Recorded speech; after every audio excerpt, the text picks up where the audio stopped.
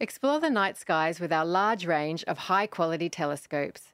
Whether you're a novice or an astronomy expert, we have the right telescope for you in our Australian Geographic e-store. Explore the whole range and find the right telescope for you today. Go to australiangeographic.com.au/shop. That's australiangeographic.com.au/shop.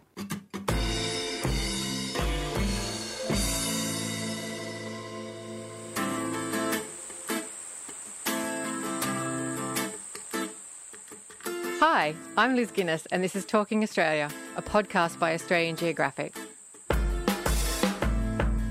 Today, I'm thrilled to be joined by Costa Georgiadis. Costa is a highly successful landscape architect, but most Australians know him for his work on TV, his passion for gardening and his incredibly impressive beard. He's also dedicated to connecting people, both young and old, to their back gardens and beyond. So join me today and be inspired by this fascinating eco-visionary on this episode of Talking Australia. I was having a think about you coming in today to talk to us last night, and I was thinking, how would I best introduce you? And I realised I was thinking, who else in Australia could I introduce just using one name? And I came up with Kylie Minogue, and Costa. And I thought it was really interesting. You're putting me on the soaring heights of... It was just really interesting to me that I feel like the work that you've been doing over the last 20 years, on TV, has really kind of placed you firmly in the minds of Australians and what's going on in Australia at the moment. Yeah, thank you. Thank you. Yeah, look, from that sort of TV journey sort of incubated probably about 13. It would have been about 13, 14 years ago, sort of around 07 sort of thing. And, it's just gone... It's gone nuts. From there. Yeah. And it's really... I mean, it's a privilege to do what I do. I really love it. And I see the opportunities that it brings to put all those groups, all those perspectives that I've not only learnt through life, but that I'm getting a better grip on with time in the world, a chance to show them off and say to people, oh, look at this, or meet these people and say, you're like, check out this and have a look at that and give this a go, and there's this group doing that. And so it's really a big...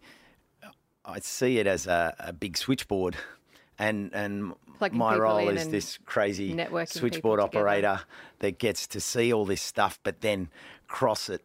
And I like the analog switchboard because it means a physical connection, like a cable. Yeah. I like the cable when it's in the cloud. That can break down. Whereas when there's a positive link, I like that face-to-face link. I like that real connection, and it doesn't matter to me whether it's a small cottage group in East Gippsland or an Indigenous community up in the back blocks of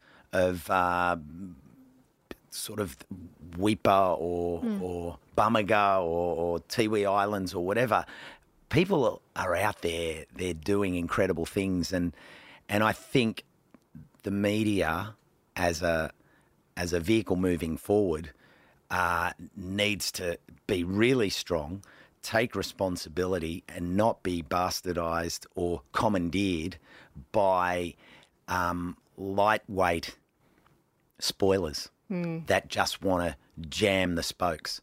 We have an opportunity and an obligation and a duty. And when I say media, I'm not talking about just because I'm in media. Yep.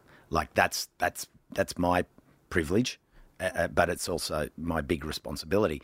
But it's our individual roles, because each and every one of us are a walking, talking, barking media broadcaster by what we put out there to a digital world that didn't exist, on this scale barely 10 years ago. I mean, it's really amplified in the last 10 years, and all of the good things about it are what we want to amplify, but then there's equal amplification as a backwash that we have to be really careful with, because there is the negativity, there is the bubble making, that we can be just speaking to a very small circle that's perfectly crafted by algorithms and things, so that you feel like, oh, well, I'm getting out there. But we have to remember to push through those walls and not be constrained to just talking to one demographic. It was never the case. And I suppose I tie that back to the fact that growing up in a Greek heritage, with a Greek heritage, the family was the whole family. It wasn't the nucleus. It was your Yam Papu. It was the great aunts. Yeah. It was everyone, gets together. And as much and all as you'd laugh about it on a film like, My Big Fat Greek Wedding, they say, oh, we'll get the family over. There's 50 people. But that's how community should be. The street, the house, the family, like community. I define in many different ways. We are players in multiple communities. So yeah, that's kind of the juggernaut that I'm fortunate enough to be in, like all of us. I even though I have one particular loudhailer in terms of the show, but also all of my social media. There's all those other places where you can be involved as an ambassador, where you can be involved as a local, where you can be involved as a paid up member or a supporter or a contributor. So yeah, I just see, in some ways, yes, the world is a smaller place, but I think we need to recognise that it is this massive place, and we play our little part. But our little part is a big part of lots of little parts coming together. Yeah. It's interesting that you talk about community. I've been having this conversation with people a lot lately.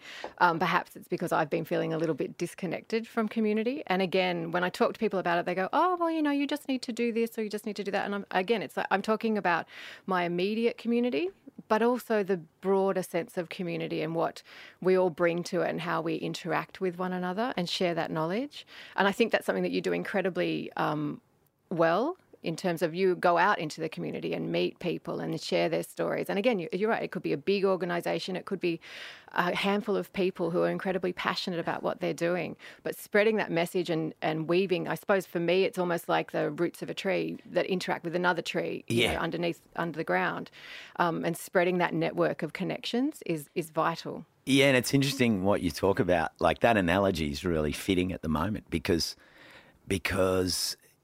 we've become very much focused and fixated on what's above the ground, what's front of house, what's the appearance, what's aesthetic on stage, the aesthetic, as you say. And the aesthetic is merely the cherry on the top of all the other elements and factors that bring it forth. And if you talk environment, that those few inches of soil, they are what makes the whole world work. If you don't have good soil. And that microbial activity, and whether you're a gardener, whether you're a scientist, whether you're someone who doesn't want to even touch food scraps and dirt, and you call it dirt and not soil, it doesn't matter because you're treading on a world within worlds that we're only just learning about, and I just see this opportunity to tell that story through such simple ways. So whether it's the fabric, if you're a fashionista, what are you wearing? What are you putting on your body? Yeah. What's gone into those materials? Where do they come from? Whose blood, sweat and tears went into that? And am I endorsing that? Would I wear an A-frame in the street and say, I bought this 3 for $20, but they were made by 3 young girls in a sweatshop in the back blocks of Bangalore or somewhere. Yeah. And, it's the same like we did a story on the weekend about wheat. Do you know where the wheat that's in the flour that makes the bread or the pasta or the whatever it is that you're eating, do you actually know where that wheat came from? Do you know its age? How long has it been sitting on the shelf? It denatures from the moment it's milled, and what is the consequence? The consequence of that is a lot of imbalances in people's ability to deal with that wheat and intolerances and so on. And so, we do a story on Gardening Australia and people are like, oh, what are you doing a story on wheat for? And then you say, well, actually, this is a bigger metaphor for everything. And so whether you hook in through food as a foodie or whether you hook in to the planet and the environment and our role in understanding soil as a fashion person, or whether you get into it because you're a forager, or whether you get into it because you're a birdo, or whether you get into it because you're a land carer, either which way, we rely on that soil and the stories that we can tie back to the earth, because that's and you might be a sort of wellness practitioner, so grounded. Okay, I'll bring you in that way. I say, if you want to be grounded means the earth is soil. The soil is your core. If you're all about health and nutrition, if you're a fitness guru, well, your gut. And you might talk about, you got to eat the right food and you got to have fermented food because, well, I go, yeah, okay, well, your gut is a composter, and you need to feed the compost the balance. And you look at all the old cultures, whether it's all through Central Europe. You look at Germany, they had kraut. You look at in the Asian countries, they have kimchi and all of this. That's basically a composting accelerator that goes into your gut and says, get in order and get that exhaust system punching out the big ones. I like how you've expressed that. and then you're alive, and then that's the output. Like, we have to have output to create an input so that the system keeps rolling. And that to me is this chance. And I can tie it all back to every answer to any question being compost or soil. We've got to get people in their space. And I think, from my point of view of being in a media role, it's incumbent on me to actually not look at it as, just there's my PowerPoint, bloop, bloop, sure. bloop, there's this next slide. It's got to be like, who am I with? Where are they at? And how can you just get one little hook in to then create that connection? It's got to have that signature, and that signature is for those little kindies, or that signature is for that land care group doing sort of swamp care, or this is a group of people doing cocktails and they're cocktail waiters, and how can we get them connected to flavours from native plants, but then go to the next level and say not only native plants but indigenous plants to your area. So there's layers, and I kind of think you don't want to dump it on people and leave them to dig it out. Isn't it? But just start with a little bit and then go, well, you could use that flavour, but now, what about finding it in your local area, and where would that be? And, well, what is your local area? Yeah. Like, are you coastal? Are you ridge? Are you woodland? Are you where do you fit into the landscape? And that's endless. That's what keeps me excited, and I think that's how media and education should be. Like, as I'm involved with the Australian Association of Environmental Educators, and this is an awesome group of people that are punching angles and running lines at all of this education, but they're coming in around the spectrum, and I love that, because the conferences that we have or the events that we do, it's all about inspiring educators. And so that those educators could be school teachers, they could be preschool teachers, they could be local council officers or sustainability people, they could be state government, federal, private business, all that sort of stuff. But again, it's how do you tell a story? Yeah. And probably that, as you know, I mean, Australian Geographic, I mean, you've got all this information. You got all these absolute freaks out there finding out information about our world that is enough to make you lose like a week of heartbeats when you hear these things and the Yes, connections. yes. But then you go, well, okay, how are we going to package that? Yes. How do we make it accessible for people so they will really connect and make it part of their world? Not overload them, not guilt them, Yes. not shame them, awe them. You know, we got to awe them. And Make them feel good about making a change, you know, because if you guilt someone, they're going, it's too hard. I'm stepping back. But feel good about this. This is empower people to make, you know, a small change to start with. you know, Australian Geographic this is not the kind of word that I want to use, but it's kind of word, but I'll use it anyway. Like as a brand, I mean, it is a trusted information space. People go, I can trust that. That's truth in a world of fake. We have to stand up for those sources and just mark the line. Don't get in a rumble because that's what that whole thing's about. Create a rumble, deflect, create conflict, and then all of a sudden you're off the road and the narrative continues without you. Yeah. I suppose this is a perfect segue to your work with Junior Landcare, which you're involved with now. Do you want to tell us a little bit about that? Oh, yeah. Look, Landcare, I mean, take it back to the beginning when Bob Hawke announced in 1990 that this was going to be the decade of Landcare. And that was what he was hoping out of that upwelling of activism that was going on. And, you know, it all works in those ebbs and flows. We have these periods and we're in an up moment at the moment. And with everything that's been going on. For every bit of up, there's still the other side chipping away at the base. Yep. But, you know, that was the 90s were... It's when things get difficult. I mean, things were tight. Interest rates were high. The community was suffering. You know, there was...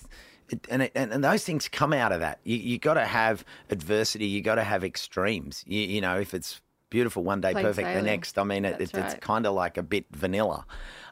Whereas there were difficult times. People... I mean, can you imagine the 20% interest rates? Yeah. Now, I'm just saying that in terms of like that has an impact on everyone. Like everyone and everything. Whether you're into business or not, like you can't have community with a 20% interest rate and not expect that there's hardships. Yep. And so those hardships, you know, they're what create that.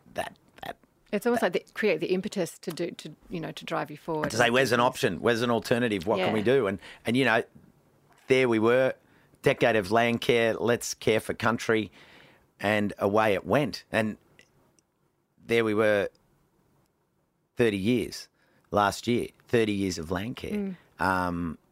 Bob would have been ecstatic to have seen that milestone reached. Sure. But like anything, the chance to be involved with Junior Landcare, there's always those edges and those opportunities. Like when there was, you know, Intrepid Landcare is like young people, like more young people from sort of 18, 20 sure. onwards, and a way of getting them in. But Junior Landcare is a way of saying to our youth, our kids, you can be involved. Because the big one for me, the big driver for me is if we want children to care for the environment, they've got to love it. But what we need and what I see Junior Landcare as being is this real hands-on opportunity to get our youth to fall in love with the planet and fall in love with, you know, everything that your scientists and researchers go out and explore and portray. And find wonder in, you know, and new things about every single day. Every day. Yeah. Every day. Like, and be totally overwhelmed by the fact that you see a cuckoo bee, but you can't buy one. Yeah. You can't say, I want it now. You can't say, oh, the powerful owl, come and live in our tree. Yeah. They're those real hooks that can only come from the heart. So the idea behind it is they'll go out into their backyard or their local park or area like that, take photos, come back and tell us what they've seen. Is that? And that's just one project. Yep. Like I suppose that's just the project that's as simple as go outside and start a log it by camera, log it by day, log it by weather.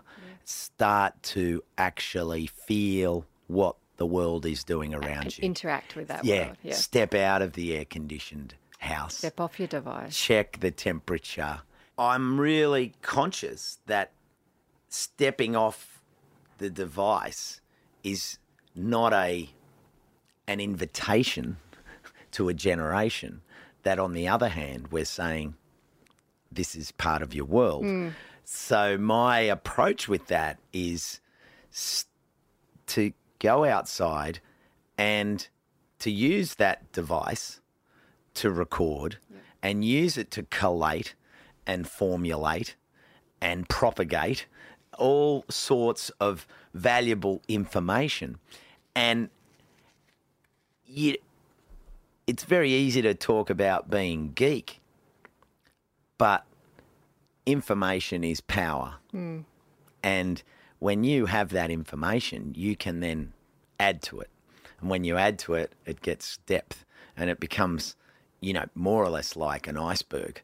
And as you learn these basic operating principles of the planet, you'll almost be able to pick visually, acoustically, aromatically, sensually. You'll be able to then pick what's going on because that cue will tell you that that's this bird, and that smell will tell you that there's a wild native beehive here somewhere, and that texture will say, oh, that leaf is this plant, and that is connected to this animal, which is connected to roughly this time of year.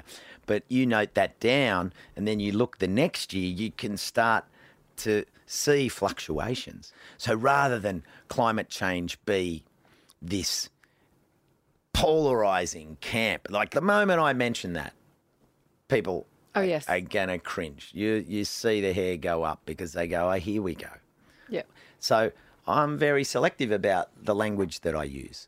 And so when we can illustrate to children that information is language and language is effort and effort is vocabulary and vocabulary is communication, and then when you connect with the natural world, really what Junior Landcare is about, and this is the reason that motivates me, is that we're basically introducing the children to the language of nature. And that's a language that they'll be able to talk forever. And that's a language that will give them a visa to go into birding. It'll give them a visa to go into, water watch and understanding streams and what's in the stream and how can we check water quality and hang on, if stream watch and the stream runs to the ocean, well, then I can hook in take 3 for the sea, because while I'm doing that, there's 3 pieces of rubbish there. I'll pick that up so that doesn't become a death piece for a turtle that sees it as some food. Yeah. And all of a sudden, everything I was talking about, It's connecting yeah.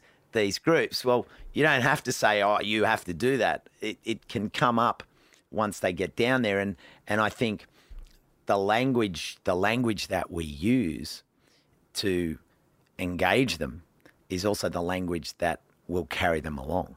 There's this wonderful group called Tangaroa Blue, and they go out on these big ocean cleanups. And the interesting thing about that is they collect the data off the waste so they can determine where it's coming from. And they've been collecting waste in far north Queensland that's come up the coast from as far south as Wollongong, or that's come in from Vietnam and from Asia. Through the currents. And they can follow this waste and understand. And that's when it goes back to what I was saying about keeping a diary, because that diary gives you information, and that information enables you to have the power to use it to leverage the next action you want to take. We'll pick up the conversation with Costa after this short break. We have a special offer for all our listeners. Subscribe to our AG magazine for 6 months for just $30 and save 33% on the newsstand price. That's 3 issues of our award-winning magazine delivered to your home for just $30. Plus, you'll also receive exclusive benefits, including 10% off all products purchased in our e-store.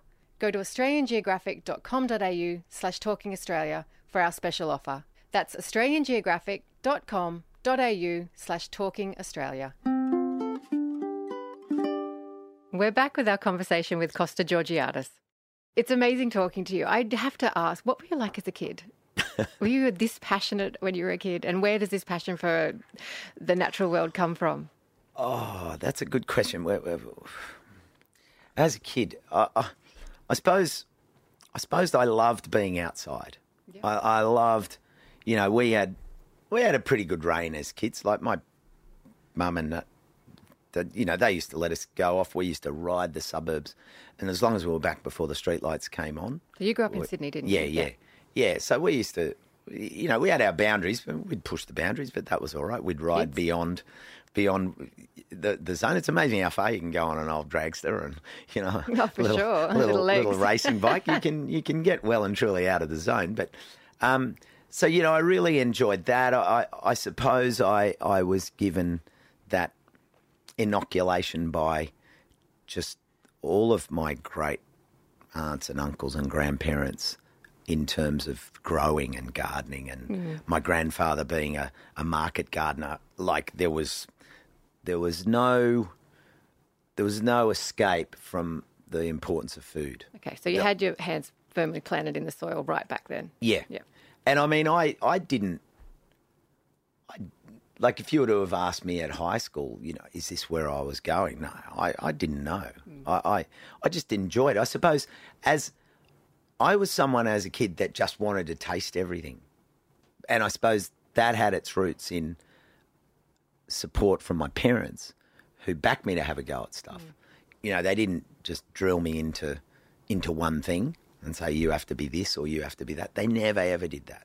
And when I look back, I think, wow, like that was a really beautiful thing. It's a gift. Because they backed me, even when I mightn't have been that good at something, they still backed me to have a go. And they didn't sort of value judge the outcome. And the more I think about that, the more I realise that they'd just go, yeah, okay, well, off you go. Give it a whirl. And go to the next thing. The things that they did push, that I had to learn Greek, which, I can't put I couldn't put all the gold in the world on that in terms of a price, because having learnt Greek as a child meant that language idea that I was talking about, that communication, I was overwhelmed by the power of that realisation when I was in Greece as a 14-year-old speaking to cousins that other friends that were there that couldn't speak Greek couldn't communicate with. And that's when I realised there's another whole world. And that ability to speak Greek was like, wow, that's like a gold key.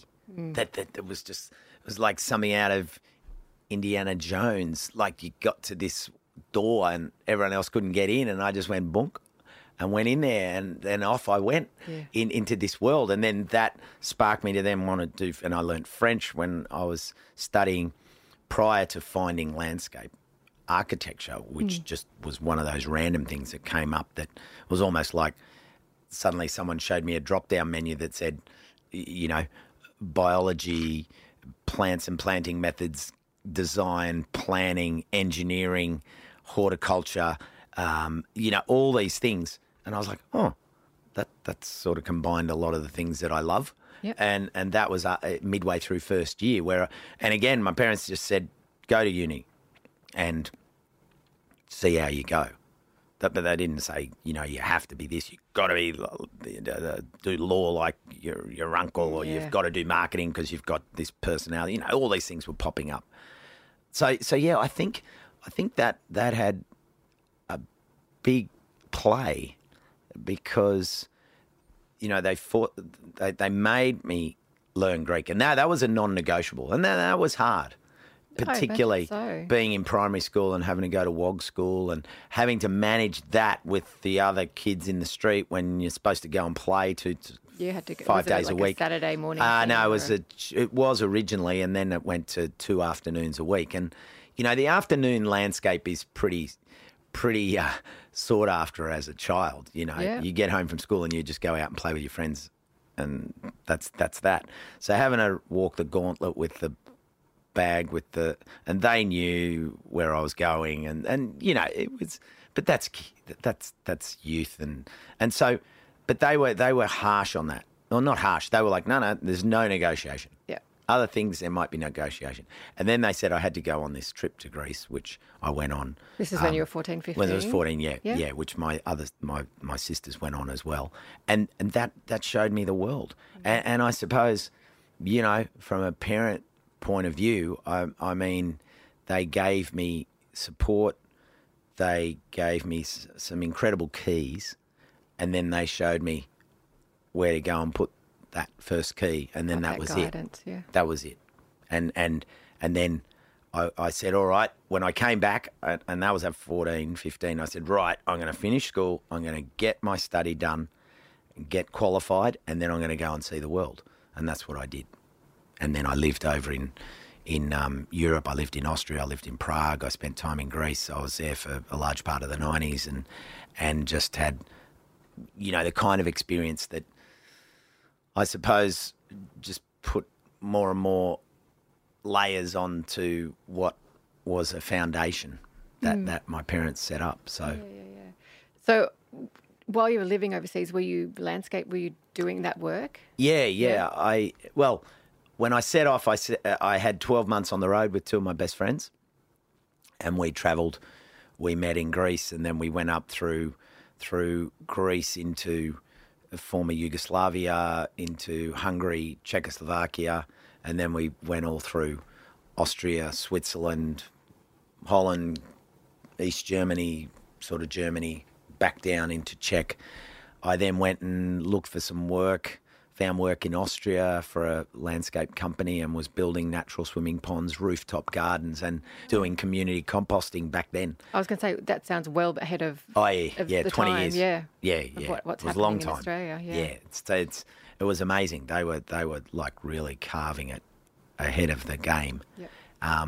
So, to be involved with it, and to then see it slowly unfolding. There's been times where you're like, you just sort of think, come on, it's been hurry it up a bit. 30 years, 25 years. But like everything, it's got to fit its time, and those foundations have to be laid. And when they're laid, things will go through. And I believe that something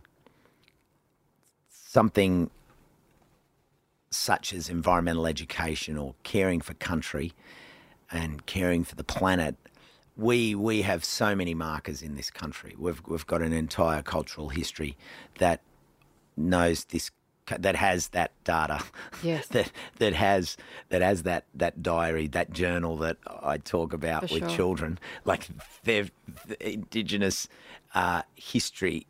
That journal is beyond compare, beyond encyclopedia. This is Yep. like, that's terabyte upon terabyte of information that's come through observation, and that's probably the tool that I want to really share with the students in what they do is observe. And then as you observe, understand those connections, and as you make those connections, you'll bring together the language that actually binds it all. And then when you have that, you can then explain it. But you're not going to be explaining it purely with words. You're going to be explaining it with I was going to heart. say it becomes intuitive, I think, when you put all of those things And it comes together. out of your eyes. Yeah. Then when you're talking, it's like not, I'm reading something off the top. It's like it's bulging out of your heart and Yeah, absolutely. bulging, Yeah. your eyeballs bulging in your eyes, in your eye sockets. And it's that kind of tamed mongrel that can just bubble up. It's what we want.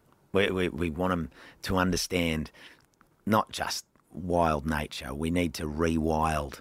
We need to rewild the world around us, and that's an opportunity to see the bush as not the bush. You know, the bush is like saying dirt.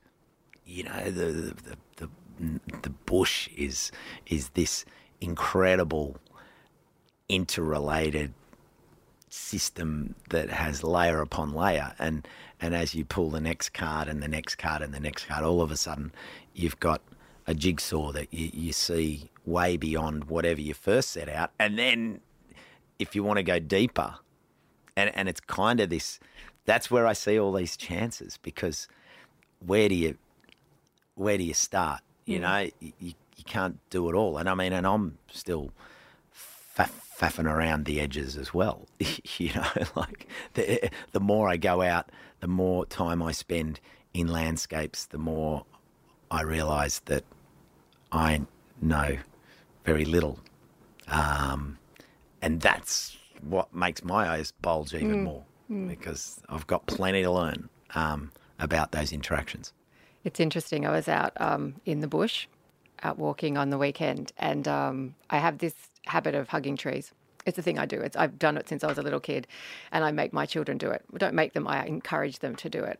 And there's this connection. There's this connection to nature that when you talk about, you feel it in your heart. You really feel it. It fills you up. And I don't think we talk about doing extra work into it, but our microbiome and everything that we are made of is connected. We're all interconnected, not just as humans, but with the planet. And I just hope that people get the opportunity to get out and feel that. I think there's so much disconnect for a lot of people.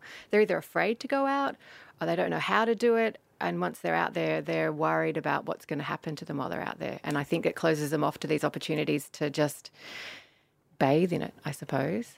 Yeah, and you know, the Japanese have a term called forest bathing, and that's become so refined. Like, people have to go and forest bathe. Yeah, that's right. Like, you actually need to allot some time. And as far-fetched and as wild as that sounds, like, if you have to do that initially, well, do it. Yeah. You know, just say, okay, that weekend for this season, we're going to go and do a bushwalk. Yeah. And then it might be one in 3 months. And then you go, well, let's maybe do one every 6 weeks, and then maybe once a month. And then then the brakes are off. I just want to say thank you from the bottom of my heart. It's been so lovely talking to you. This stuff fills me up, so it's lovely to talk to someone who feels the same way about it. My heart pumps and my eyes bulge as well. So thank you for coming in today and talking to us, Costa, and I'm hoping that sometime in the future you'll come back and we'll have another chat. Love to. Yay. Thank you. All right. Cheers. Thanks. That's it for today's episode of Talking Australia with Costa Georgiadis. If you have any questions or comments, feel free to reach out. Write us an email, podcast@australiangeographic.com, or find us on Instagram @AustralianGeographic. And if you go to australiangeographic.com.au/talkingaustralia, you'll find a special subscription offer. So don't wait. Go to australiangeographic.com.au/talkingaustralia. Also, make sure to subscribe to the podcast on iTunes, Spotify, or wherever you get your podcast from. Thanks for listening, and hear you next time.